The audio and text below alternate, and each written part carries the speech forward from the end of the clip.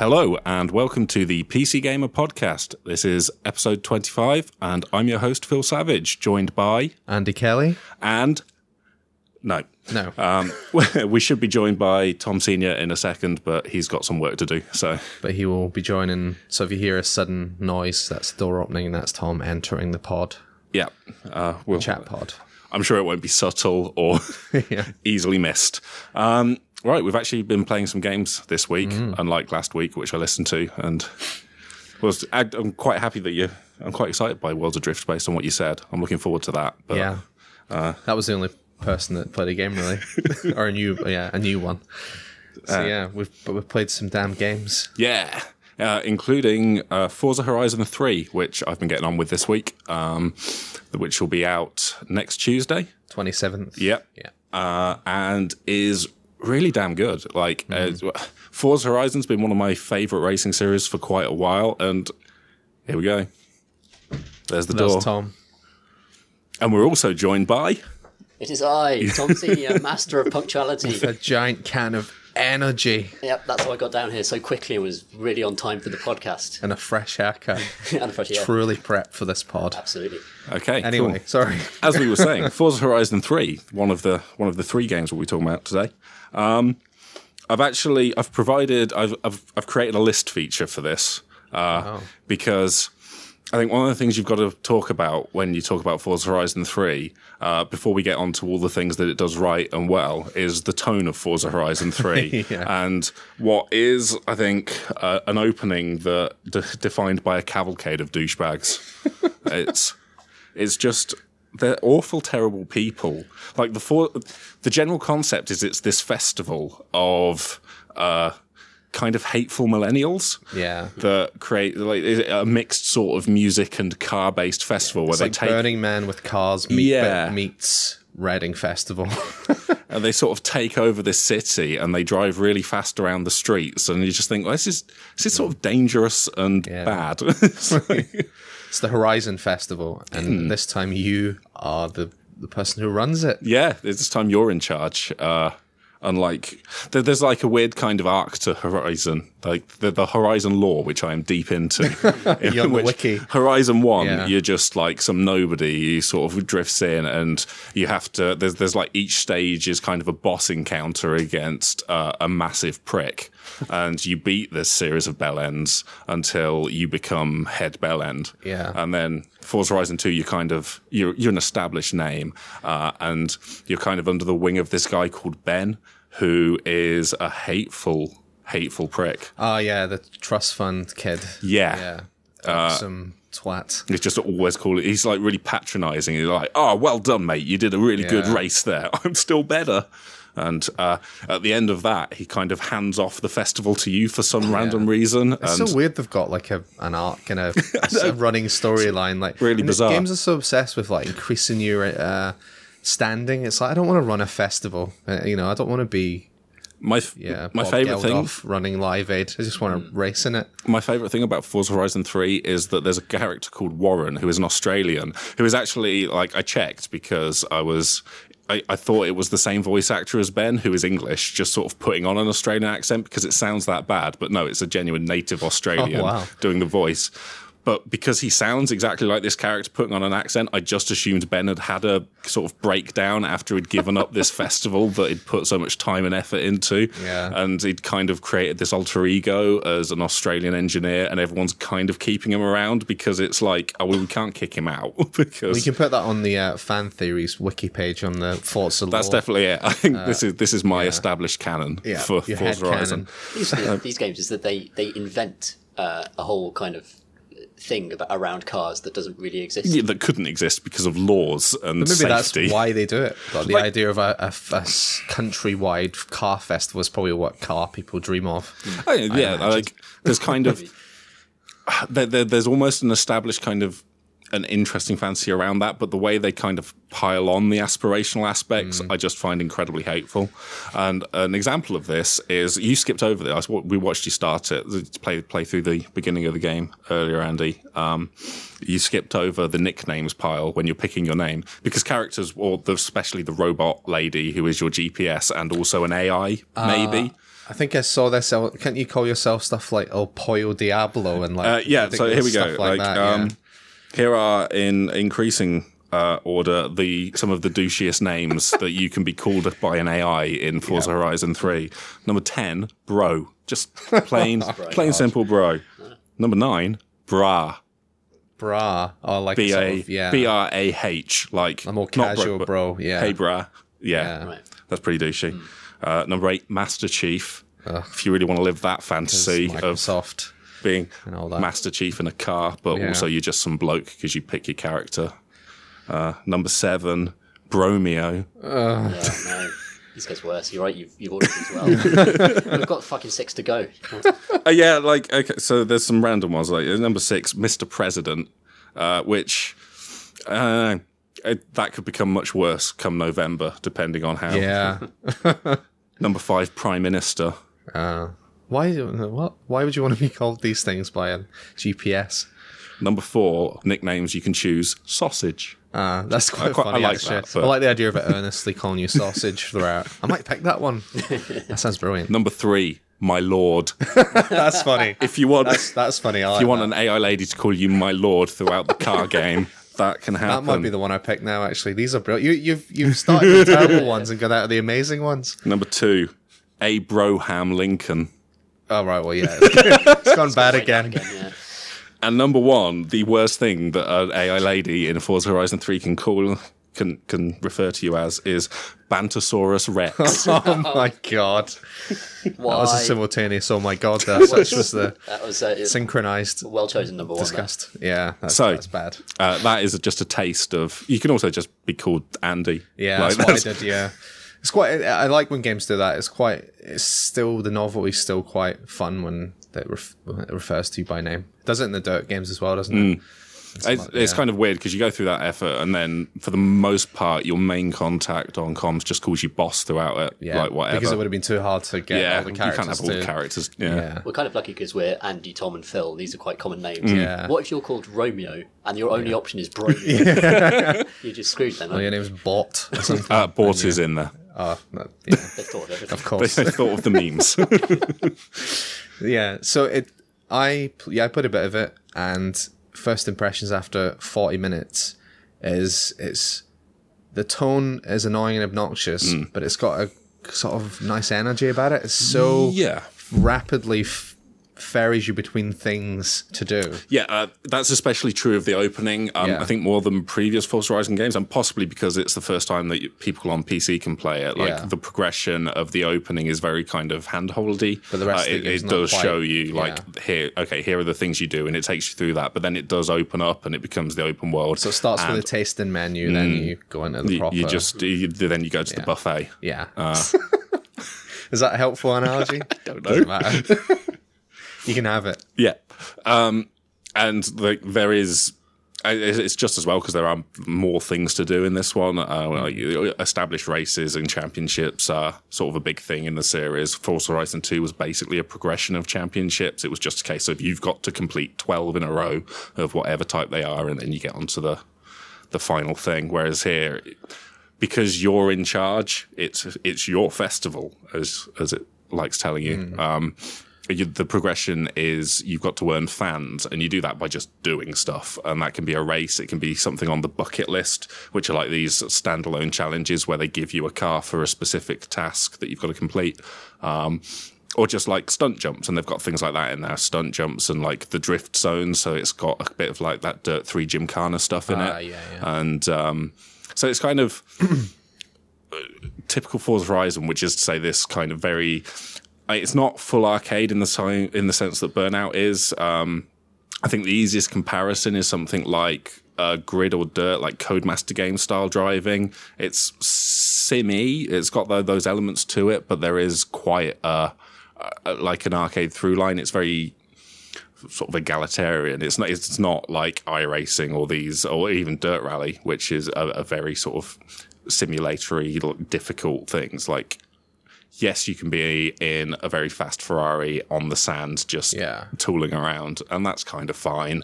You just pick the car you want for the race you want and have fun. But there are off-road vehicles, and there's there's those weird these new combination things that are like an Australian car culture thing of a combination of like a pickup truck and a car. What are they called? I think they call them there's just like an extreme off-road category that's got some of that stuff in. Because you can pick one of them as your like starting vehicle, and it's to tie into the whole Australian vibe, isn't it? Off-road stuff, and there's just rally cars, and every type of car that somebody who isn't that into cars, can imagine. Yeah, which is not that many cars, admittedly, but there are lots here, and it's good because it's a very varied set of terrains and like environments. Forza Horizon 2's thing was it was around Europe, and it was just you were going to different styles of European town, basically, with countryside in the middle. Here, like one of the race festivals is the Outback, and it's just all sand and sand dunes and dirt tracks. There's some rainforest in there. There's a beach. There's a city. All the environment types you could want to race on, really. I've heard there's less. All 4 of them. I've heard there's less invisible walls as well. You can be a bit more off the beat track. Like generally speaking, it's heavily checkpointed in races because almost any point, like outside of the city and any sort of urban area, you could just point your car in a direction and go, and just take like as the crow flies route. Yeah. And some of the challenges do kind of build into that. What's really the great thing about that is like it's genuinely a lot of fun just grabbing any sort of car and taking it out into a field or a big bit of desert and just tooling around over jumps and stuff. And that builds into the skill system, which is another progression element, which is as you do things like near misses or jumps or even smacking into destructible things, you get points and they build and they combo, and if you crash properly, like if you actually hit something that will stop you, that chain is broken and you lose all the points. But that's, if anyone's played the Project Gotham racing games, right, it's the same system, and it's really satisfying seeing all these numbers tick up. Yeah, exactly. It's just keep your speed and keep the racing line, and it was really, and it starts to shake and get really kind of exaggerated as you build it up, and it's like, this is really exciting, I'm doing well, but then also there's the risk of you could fuck it up at any moment. Yeah, that's just really good. That's like that turns driving between things into a game. And it really it's why the open world is justified beyond just having lots of stuff in there. It's like you can fast travel, but I've never once used fast travel because it's fun just getting between 2 places. Like you can turn that into a little mini game for yourself. It's just a really well constructed kind of open world environment. Loads of stuff to do. I'm not a huge car fan, but I do like a good racing game, and like the Horizon series has consistently just scratched that itch. Forza handling is, of all the driving games, even this sort of slightly arcadified version of it is still, I think, the best in the business in terms of the feeling of weight. Like it's remarkable how they do it, how Turn 10 and how Playground is it? Playground games, how they make the act of pushing forward on a little rubber stick feel like you're moving a heavy object. It's just some voodoo they've mastered, I think, that makes it one of the best feeling racing games. So it's great to see it on PC finally. And I've had variable like experiences with the performance on PC. My home PC, which is like 6600K CPU, i5, 970 GTX. It runs brilliantly. Like you stick the frame rate lock on 60, turn everything to ultra except maybe a couple of things, and it'll run on 1920 by 1080, no problem, completely smoothly and consistently. And it's fantastic when it does. Because Xbox code was available before PC code, I had to play on the Xbox One version for like a week before, and I mean that's fine, but the difference between running it on an Xbox One and running it at 60 frames per second is just it's worlds apart. It just adds to the feeling of speed, doesn't it? Yeah, so smooth, just mate, is it like you can't go back? I literally can't go back now. Yeah, there's like a sort of it's got this curious dynamic graphics settings thing that you can enable where it will supposedly maintain your frame rate by on the fly turning off graphic effects. So if your frame rate's threatening to dip, it will like on the fly turn down like I don't know, anti-aliasing or whatever. Yeah, it didn't really make any difference to me on and I was playing it on an i7 something, not a Skylake, basically not a new i7, like a 3-year-old i7 GTX 970, and it ran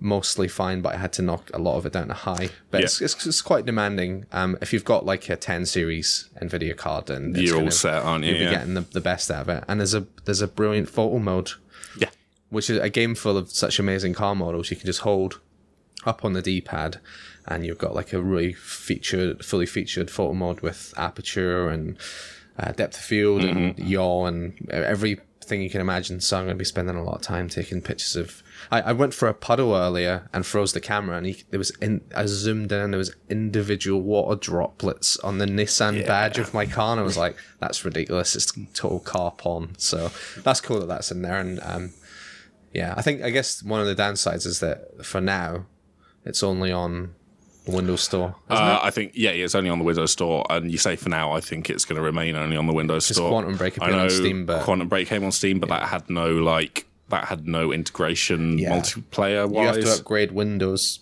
to play Forza because it uses a lot of the inbuilt game. It's got to use like the Play Anywhere thing, so you've got to be on the anniversary edition of Windows 10. It doesn't. I mean, the only problem with that is the price might not shift as much as if it was on Steam. Like Windows Store games won't be as discounted as frequently or as quickly, but the actual process of launching it and running it is fine compared to Quantum Break, which was a bloody nightmare. Like that was horrible. Like I thought that was the benchmark for what Windows 10 gaming was going to be like. Luckily, Forza is way more optimized, and it just works.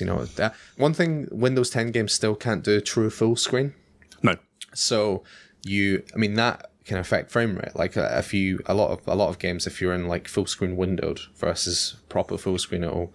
So I wonder if they said they were going to be adding that. So I wonder it's still a feature, and there's a few features still. I think they're still tinkering with UWP and what they can do. You're right, that can affect performance, but not in this case though. To be honest, I'd much rather it be locked to just non-exclusive window borderless than exclusive, because you might want to set up. I've got to alt tab out sometimes. There's some long loading screens every now and again. So Forza Horizon 3 good. Very good. What are the multiplayer kind of features like? So there are many and varied multiplayer features. Like if you just want to get into a race lobby, you can do that. Generally speaking, you get into a lobby and you go through a series of events. There's like weird stuff like infected, where you've got to hit a car while you're infected to infect them. Like tag. Like car tag. Yeah, like car tag, and races and stuff like that. But there's also now a co-op campaign option where you can joint run a festival. Someone else can drop in and they can do events and you can do events. And it means like if you can't be asked doing the drift challenges because you're bad at drifting, you can just invite a friend who's good at it in, and they can come in and save me.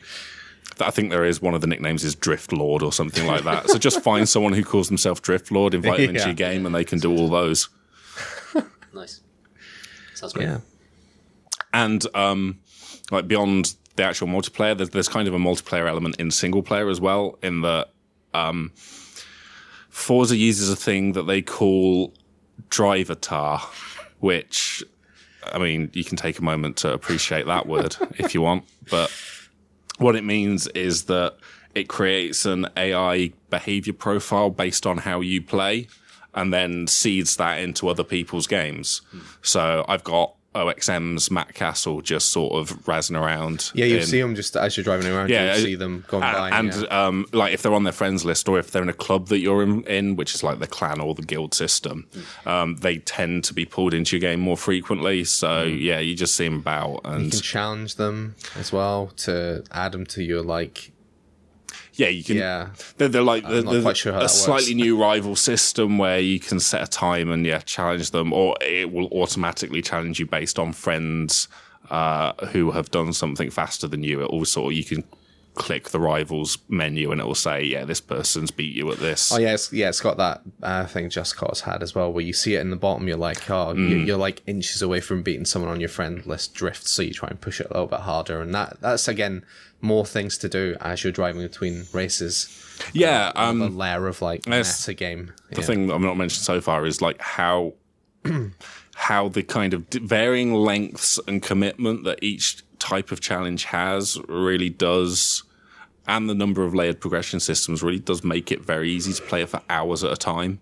Like you're always close to unlocking something because you've either got enough fans to upgrade a site which unlocks more races and challenges and things, or create a new site, or do a showdown challenge, or you've got almost enough XP to level up and get a wheel spin, which just gives you free money or free cars each time you level up, or you've got enough skill stuff to unlock one of the skill things on a board that you pick and choose from. That there's so much going on that it's kind of very easy to just fall down the Forza hole.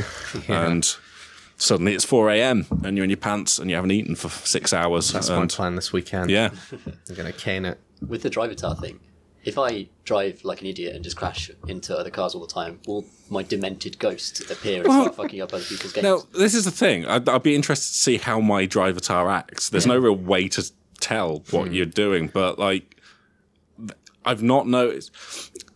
I guess the best that I can say about the system is like it doesn't always feel like every. I don't know if you ever played the Gran Turismo series on PlayStation, but the AI with that would every car would just act the same way, and it was like there was a little line that followed each other perfectly, and they would always stick perfectly to the. And it does kind of push against a bit that there's a bit more variety in Forza, but again, generally all the AI is kind of effective, and. So I don't really know what the limits of that system are. Like, I've not seen anybody just behave like a lunatic. Like, sometimes they're a bit more aggressive and they're more likely to ram into you or, like, defend their driving line.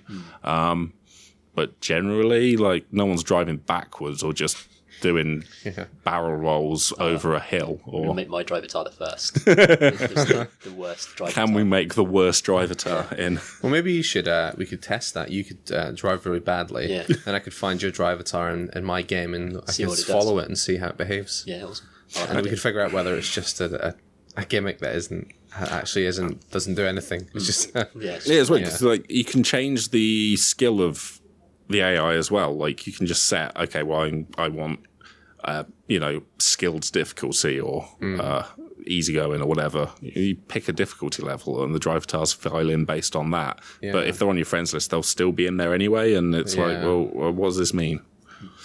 Like, I don't know. I just don't know how the system works. It's very opaque, and I think that sort of lets them kind of claim that it's this big thing without really justifying it too much. But I have noticed a few people tend to, because I'm playing it pre-release, I'm getting a lot of the same people in over and over again, and I see a lot of names, and some of them do tend to sort of get to the front of the pack more often.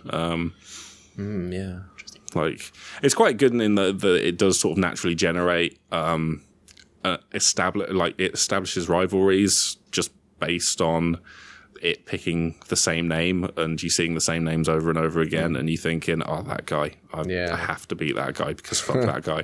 And because it's all just AI stuff happening, none of the real people who this stuff are based on are aware that I despise them with every fibre of my being because they caught me at the last corner of a particular race. Yeah. Not that happens much because you can also rewind time in Forza Horizon, like in the Dirt 2s and 3s. Not in multiplayer, though.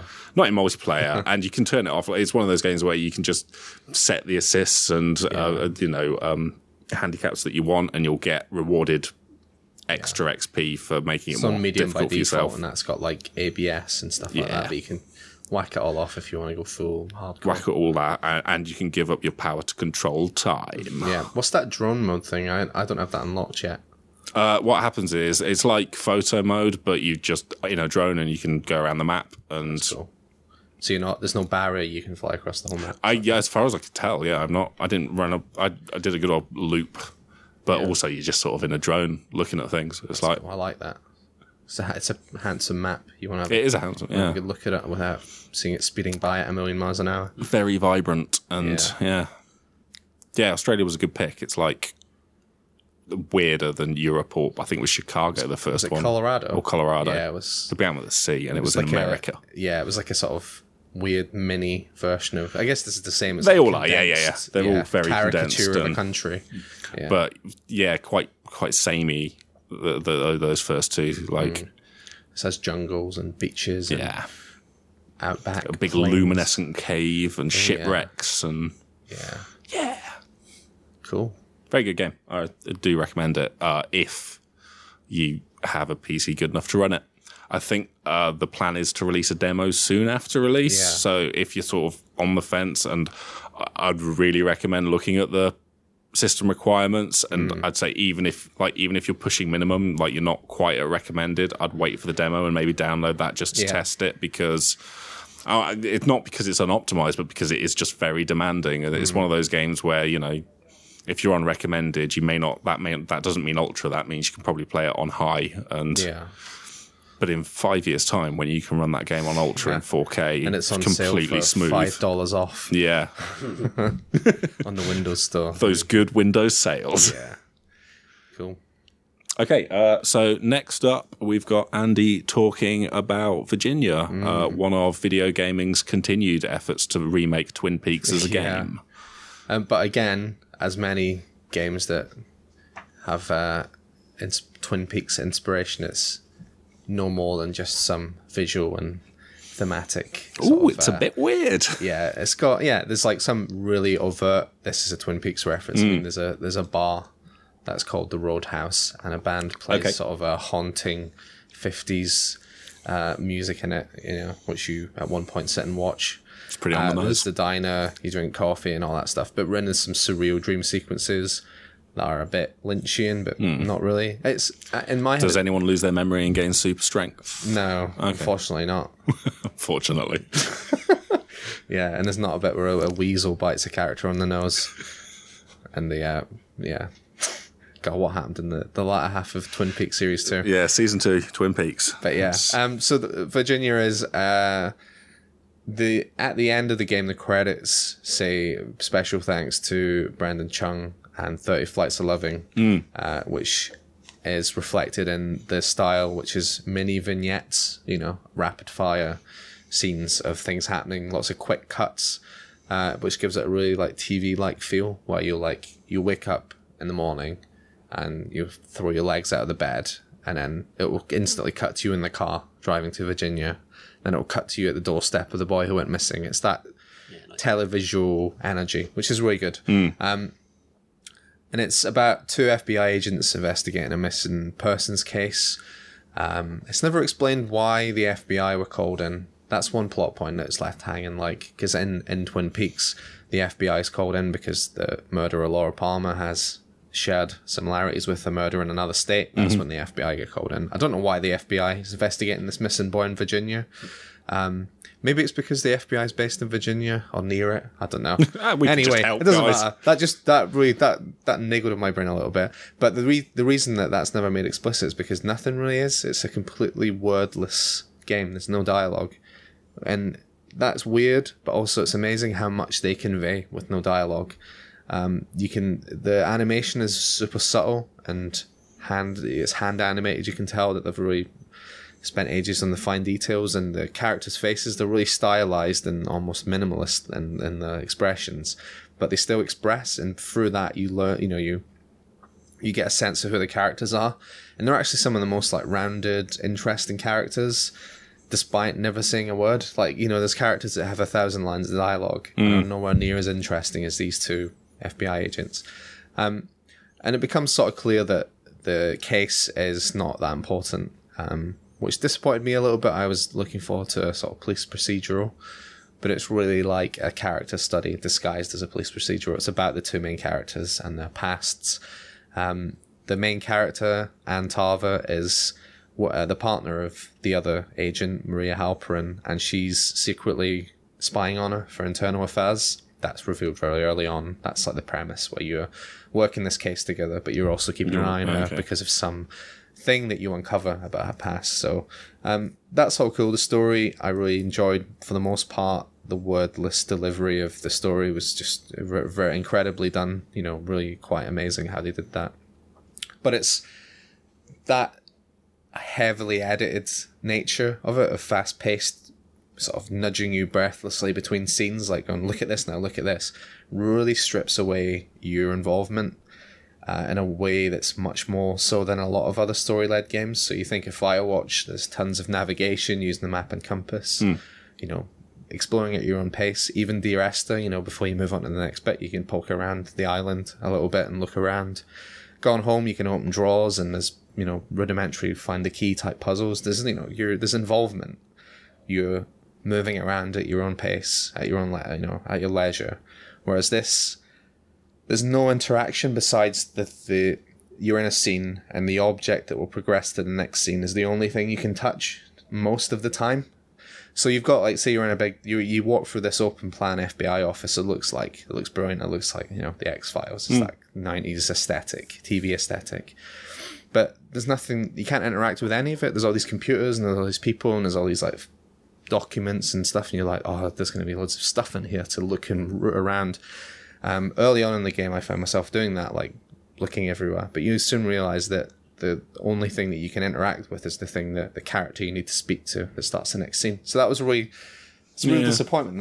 It reduces your interactivity, like, massively. Like, there's story-led games are often accused of, having no agency and being walking simulators, a term I hate, which I saw a lot of Virginia reviews use, annoyingly. But yeah, this, I mean, if you criticised Gone Home for not being a game, Virginia really, is the most Spartan, like, interactivity you can imagine, which can be fine. I don't mind a really heavily story-led game, but it just felt like the result of that was feeling like I wasn't the character. I felt like I was just sort of passively observing things happening rather than taking part in them myself.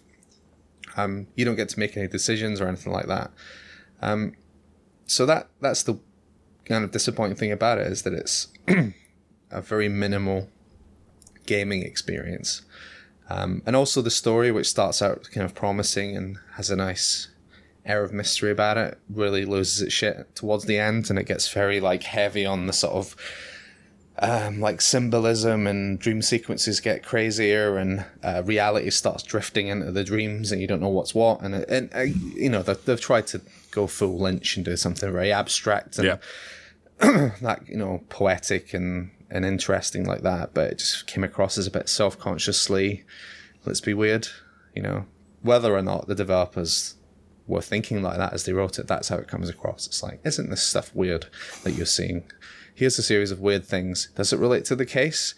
And the sort of the resolution of the case is sort of just dropped in the middle of a mad series of sort of visual non sequiturs where you're like, oh, that's what happened. Oh, anyway, move on to the next weird thing. So yeah, it's just it's not a game that tells a story in a particularly interesting way. I've seen a few sort of critics say, oh, it's an incredible form of storytelling, but it's really not. Like, if you look at something like Her Story, which is a genuinely subversive, interesting new way of telling a video game story, Virginia really is just a series of, cinematic events that you progress by finding the right thing to point at and touch. So I don't think it's particularly an advancement of the medium or anything like that. I think it's just a very stylish, atmospheric, beautifully presented story that you sort of vaguely but not quite take part in. But it tells it very well. The sort of silent movie quality of it is really impressive, and the music is incredible. Like, one of the best soundtracks I've heard in years. Like, it came with my copy, and I've been listening to it a lot when I've been writing. It's really, really good at mixing. It's performed by the Prague Philharmonic, so it sounds really lavish, and it also incorporates a lot of, like, 90s TV music, like Mark Snow, Angelo Badalamenti stuff, like synthesizers and that, to kind of reinforce the setting. But yeah, it's not, if you're thinking like, oh, it's going to be Twin Peaks the game, it's not really. Like, it's got some It's got some visual similarities and a few very direct nods towards Twin Peaks, but really it's not a police procedural. It's not about solving a mystery particularly. It's a kind of character study of two interesting characters told in a strange, silent way, but it's not a particularly good game or an even particularly interesting game. Do you think it were sort of, you mentioned like a lot of critics are really up on it. Do you think the fact that you love the procedural genre so much meant you were sort of predisposed to be a bit disappointed that it didn't pan out as being... Yeah, I mean, there could be an element of that. I mean, the game was... All the trailers and pre-release stuff were like rebuilding up this thing about and boy's gone missing, where is he, kind of thing. But that's sort of drifts into the background a bit, that case. And even in like Twin Peaks, like David Lynch has said that the Laura Palmer's death was just a catalyst to reveal the secrets of the people in the town. Yeah. It wasn't that important, but then it became the focus by the press, and they were like, that became what people were more interested in, because everyone loves a whodunit. Once they resolved that, they had to rely on the Ben Horne Civil War reenactment plotline that everybody loves so much. Yeah, there's like 7 episodes of absolute aimless madness, and then Wyndham Earl comes in and it gets some focus again and gets really good again. But yeah, it's like... So the Twin Peaks, don't go in expecting like a sort of... you role-playing as a sort of Agent Cooper figure going in and uncovering some... You uncover some, like, sinister stuff in the town. The town's called Kingdom. It's in Virginia. And there's a map, on the title screen. There's a really beautifully drawn map of the town, and I thought, oh, cool, I'm going to get to know this place geographically. I'm going to be like, right, I'm going to visit the diner and get a sense of it as a place. But the way the game cuts instantly between locations, you don't get a sense of it as a space, when you watch Twin Peaks, to reference that again, because the game does, so I can. Yeah. Is you get a sense of the layout of the town, and where things are, and the establishing shots and whereas this is kind of just like you hop between these sort of buildings and locations. Do they not even start with a long pause while the camera lingers on traffic lights over and over again? There's the dream sequences there's some brilliant bits in those where it's quite genuinely unsettling and quite well done. And again, the music adds to that, and there's some weird imagery. But then they just get a bit self-consciously weird towards the end, and it all starts going a bit eyes wide shut and a bit mad. Ooh. But so it's an interesting thing, some artistically interesting, visual and musical accomplishment, I think. But just it just kind of loses its way a bit, and it tries to tell too big a story, I think, in a quite a short running time as well. It's like 3 hours it took me, and it didn't establish enough things to then go wild with them and with the symbolism. So I needed some more time to get to know what was going on. But some people have, I give it 70 something. I think it's a good game, but it's not maybe what it promised, and maybe not what people were expecting. But some people have given it like 10s and 9s and said it's a revelation, a new form of storytelling. But I don't agree with that. It sounds a lot like 30 Flights of Loving is an interesting comparison point. I think the difference is 30 Flights is 10 minutes long. Yeah. So that lack of agency isn't necessarily a problem for 30 Flights. And I think there's so much potential in that time skip mechanic, where in video games, because you're a person in a world and you have to get around it at the speed of a person in a world, like plot points have to be stretched by travel time in really unnatural ways that you would never, purposefully do if you were trying to tell a story. Yeah. You wouldn't create an episode of Star Trek and actually watch Picard walk between all of the locations on the Enterprise, right? So that this kind of time skip mechanic lets you get pace stories in much more accessible ways. Yeah. But it's interesting to see that chip away at the actual interactive game element of it. It feels like there must be a sweet spot there to hit.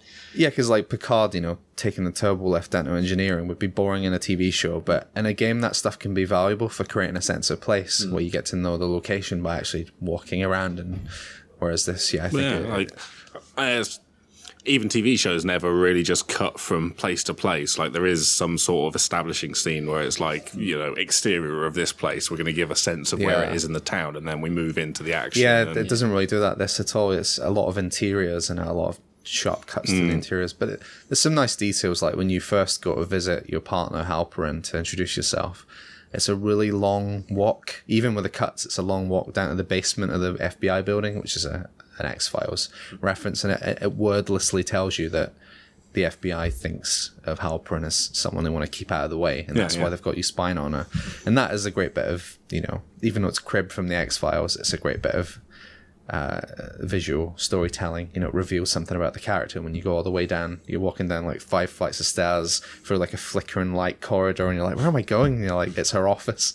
That was cool. It does some cool tricks like really that. But yeah, it's only £7. Okay. It's very cheap. I mean, well, relatively cheap. It's short, but you're gonna get £7 worth of intrigue and interest out of it. But you're not gonna get. You have to prepare for it being a very hands-off experience. You're not going to be doing much. You're going to be watching things occur, and with the illusion of you interfering with them, but you're not really. So yeah, it's interesting. It's yet another weird, interesting game I've been given to review. It was hard to put a number on. I don't even know if I agree with the score anymore. But it's too late now. It's in just print. read the copy and then judge from that.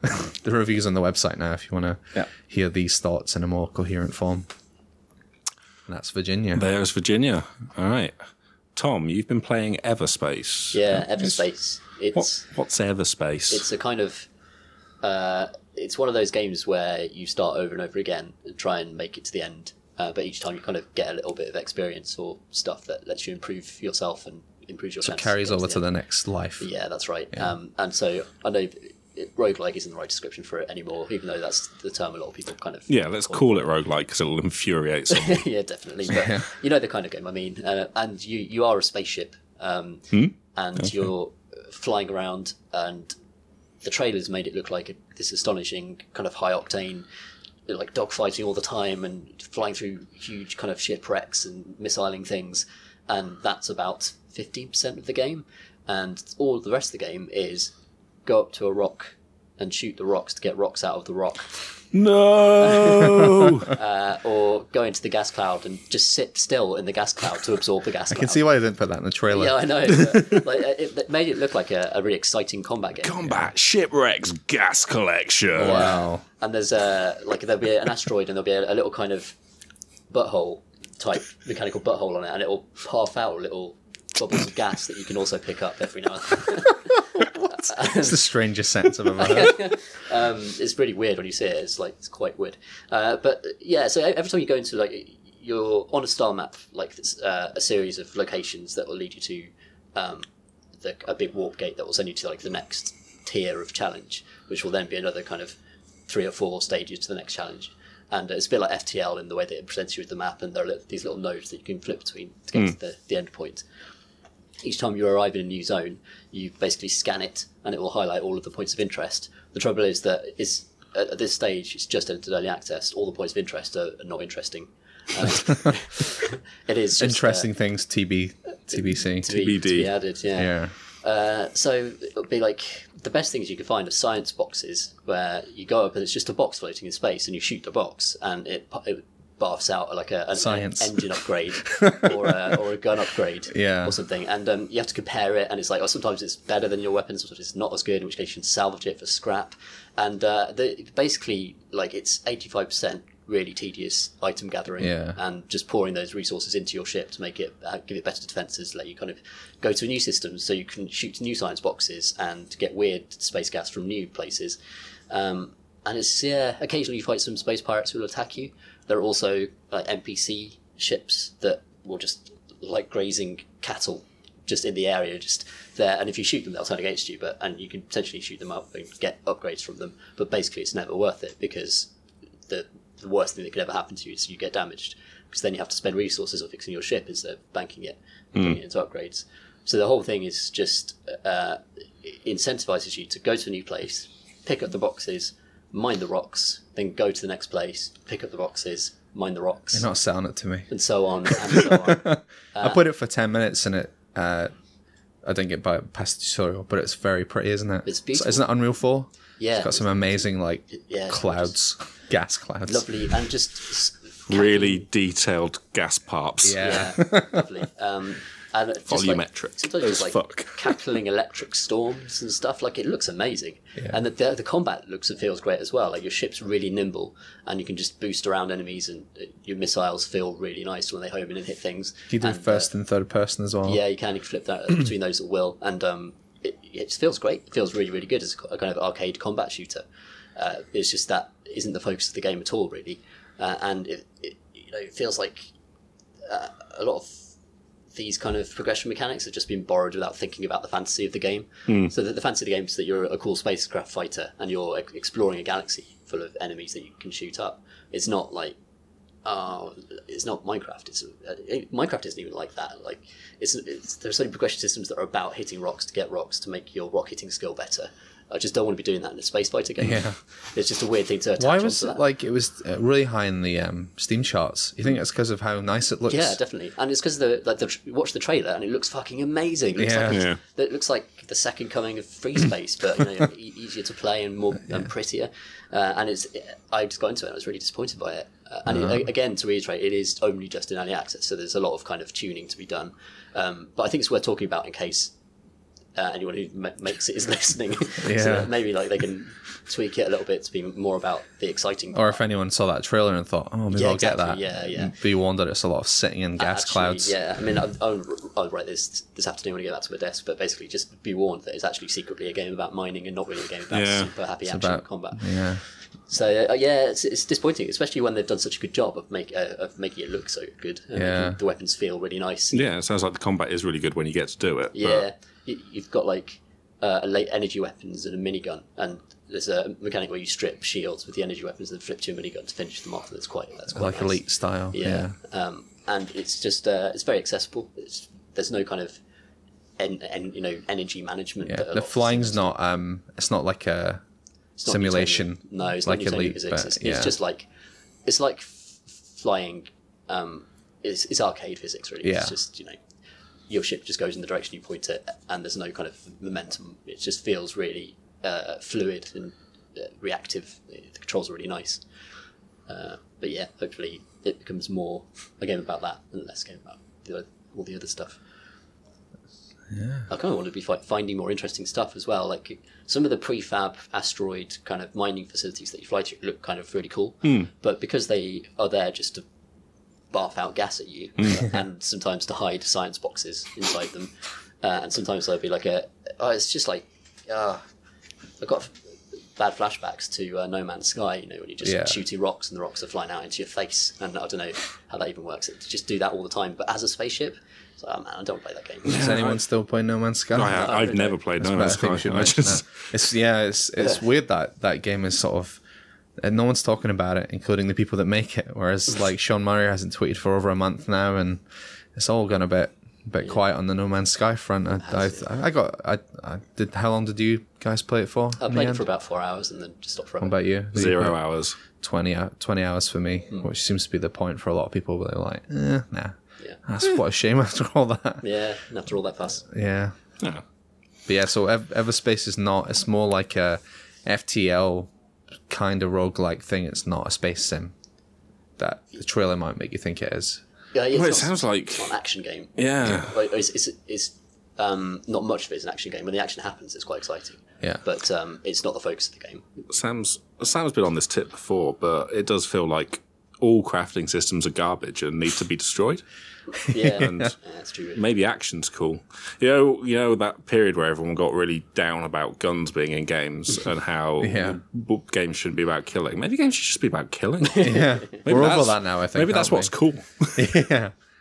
Shooting stuff is a really exciting interaction because there are lights and sounds and explosions, and there's something kinetic and very interactive about it, and there's a skill element to it. Whereas, pressing a button on a menu to make a slightly bigger laser to absorb an asteroid's gas parp. It's completely tedious. It's and, not. It's really, really bad. We need to start thinking about what guns can shoot other than bullets. Feelings. Yeah. Game where you go around with the feelings ray. A gun that shoots poetry. Nice.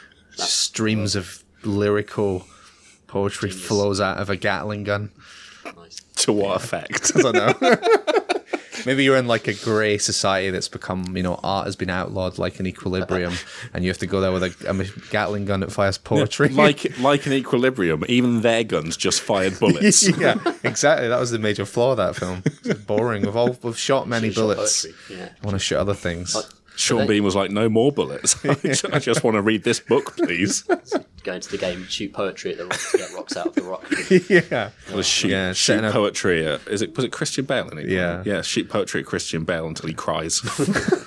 And you win. It's floating a poetry cloud, absorbing the poetry. And then, Yeah. So wait and see how that one develops. Yeah, maybe I should make that. If the devs are listening, there's a couple of ideas right there. Yeah. Free game ideas. A new regular feature on this podcast where we give free game ideas to developers. All right. We do have a few questions. What time are we running on? Should we have a few questions? A couple of tweets? Yeah, why not? Go on then. So Tariq Musa asks, why did Poland not make their stamps bathroom, Geralt? Which is a very important question. We should write a letter to the ambassador to Poland and demand to know why. Yeah. Just to see what they say. What are you doing? Like, we demand an official statement on this matter. I want this debated in the Parliament? Yeah, your Parliament. I was quite happy. Was it Chris Livingston who did the news post on our site, which was basically, this is an outrage. I know you're not meant to put politics in your news reporting, but I think that was like the good exception. Oh dear. Tub Geralt fans might be getting a surprise soon in a PC gamer shaped form. Let's not promise anything. Well, not saying I'm not promised, why I said might. There might be a Tub Geralt related fun time to be had soon, but maybe not. But maybe not. That's an exciting prospect. But probably not. Yeah, when will we ever let that joke die? Yeah, never. I'd like to think it's already died, but if you keep saying it. I'm going to visit CD Projekt Red next month, and I'm gonna ask them about it, what they think about it, and see if I can see any pictures of Tub Geralt pinned up around their office, which I'm dreaming it is. Yeah. That CD is really nice, actually. There's no, I did read who that was by. Someone asking how our podcast compares to Crate and Crowbar. No comment. They're both about PC games, so in that respect, they both star Tom Senior. Yeah, and has Chris Thurston been on them? He has a couple of times. times. Yeah. We need Chris on more, I think. Couple of people asking, what's the refund policy for the Oculus Rift like? Following today's news, which we now have to talk about, which is that Palmer Luckey, let's get this right, he's found to have funded a group creating anti-Hillary Clinton memes. Yes. Correct, isn't it? Yeah. Putting all that wealth to good use. It's spending money on memes. Yeah. You get a deleted Reddit post from him that says something like, memes are like magic. Yeah. It's like, no. Memes are dumb images. 2016's the worst. What a stupid year. Yeah, what a silly year. They'll wipe out this year out of the record books in like 20 years' time. They'll be like, 2016 didn't happen. It was just a joke year. Somebody did point out, and I apologise for not knowing who this is, but that it's a fairly sound marketing strategy for somebody heavily invested in VR to actively spend money making the real world a worse place. Yeah, I've seen a few people saying this today. Yeah, he's trying to turn the world into a dystopia so more people will want to escape into VR. So it's a long play. He's playing the long game there. Yeah. Moving on.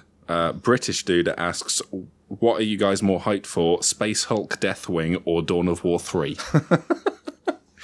I don't know why that's funny. I mean, it's Dawn of War 3, right? Yeah. Yeah. Dawn of War, I guess. Yeah, Dawn of War 3, I've played it and it was good. Deathwing, I'm hoping is good, but it's roll of dice basically. It's basically, any of War 140,000 games that have been made. Any non-relic Warhammer game really just needs to prove itself. Like you can't make any assumptions on the quality because so many have been bad now. Oh god, James Vokes asking, have you reviewed a game then later found out you were playing it wrong? Mm-hmm. Did you change the review or is it the game's fault? No, I don't think that's ever happened. Is it possible to play a game wrong? Well, when I drive backwards for the entirety of Forza Horizon, Yeah, you give it 30%, and when this is rubbish, the hell's you never going it's too hard. You always lose races. Yeah. And you can't really go back and change reviews once they're printed. Yeah, I mean, if it's made it to a print, like, if you find out you've played it wrong before you publish, you probably would change it, because it's like... yeah, if you put it on some dead tree, then that's it. That's the law, isn't it? Yeah. Or if you put it on the internet and have a sensible reviews policy where you can't just change scores randomly for no reason. No one does that, though. Oh, yeah.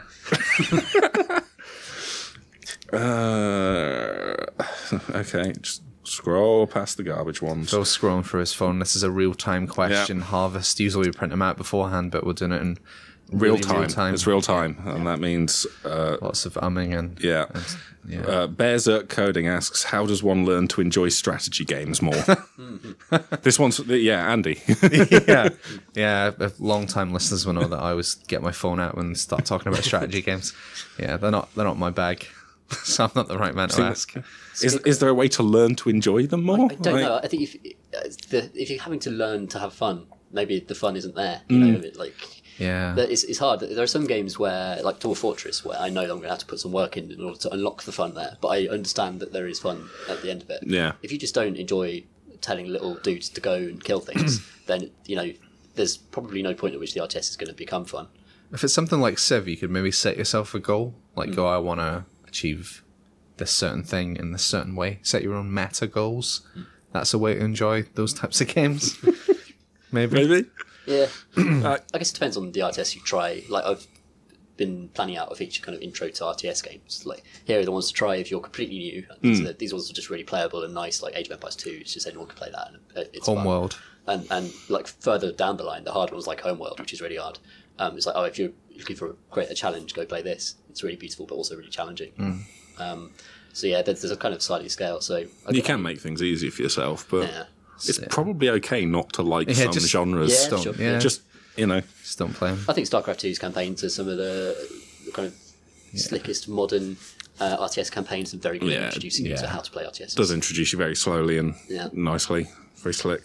And, there's a cigar smoking redneck there to enjoy if that's your thing. What are your favourite radio stations in Euro Truck Simulator 2? And do you use manual parking? Asks Philip Foster. Well, I got by far the greatest radio station is Nostalgie Rock, which is a French station, and honestly, it is non-stop bangers. It never plays a bad song. Hit after hit. And, there's no adverts either. That's the plague of a lot of radio stations on that. There's adverts. This, you just get a Frenchman going, Nostalgie Rock, and then it just plays another song. And they're all amazing. It's like classic rock, 80s, 60s, 70s, 80s, a bit of 90s, and it just plays non-stop bangers. So next time you're driving somewhere, even if you're not in France, bung on Nostalgia Rock, and you'll have... And it's all great trucking music as well. It's like Bachman Turner Overdrive and Deep Purple and stuff like that. And Nostalgia Rock is the shiz. Nice. And no, I don't use manual parking. I just hit return so I can get on with more driving.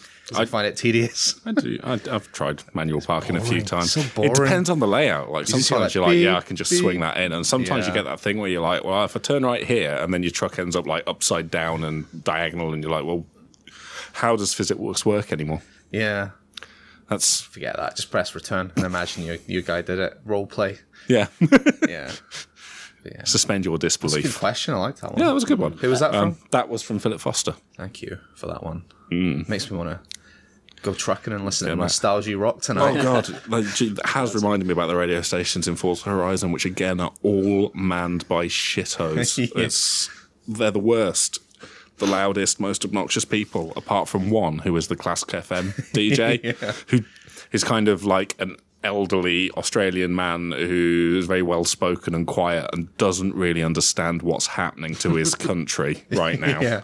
And he's amazing because he's just like, I've been asked to tell you about skill points. That's brilliant. I'm going to unlock that one because you have to unlock them, don't you? Yeah, you've got to you've got to license them or whatever. You do 2 at a time with. So I mean, it's only a couple of hours and you've got them all, and then the rest of the game. But it's pretty good. A selection of classical music and a man going. You get double skill points for this song, which will be like "Thus Spake Zarathustra" or something, Yeah. you know.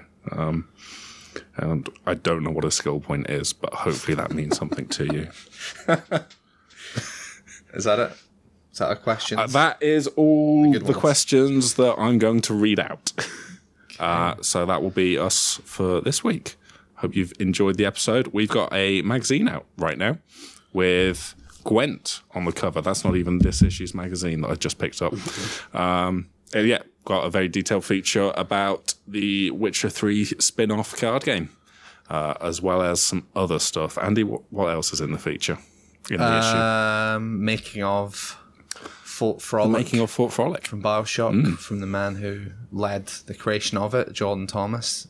He has some anecdotes about making that, and some revelations about Sander Cohen, the character, and the philosophy behind the level and stuff like that. It's cool. I went to Relic and played Dawn of War 3 and wrote about it, and the weird unit that is a giant mech driven by twin spirits, one of them living and one of them dead. So read all about that and giant lasers in that preview. I probably wrote something as well, but it was a long time ago, and I remember it being particularly harrowing. So that's enough of that. If you'd like to follow us on the Twitters, you can do that. I'm at Octader. That's OCTAEDER. I'm at Ultra Brilliant. I'm at PCG Ludo, which is Ludo. And you can follow the entire team at PC Gamer, along with about 1 million other people. So don't even bother atting that account because no one will see it. It's carnage in the If you do want to get in contact with the podcast to ask a question, maybe email pcgamer@futurenet.com. Subject line podcast. Subject line podcast. Yeah, that's always a good one. And you can also leave us reviews on iTunes. I've not asked for one of these for a while, but that means we've not had one for a while. Yeah. Just one person needs to do it. I just want to see one new review, and I'll just be like, even if you don't like it, just give us that sweet review. just give us a sweet review. Yeah, We need it. we We feed on them. we need this validation to go on. Or you can tweet other people with the hashtag PCG podcast. That'd be good too, I Yeah. guess. Just let people know that we're here and rambling into microphones. All right. Thanks for listening. Goodbye.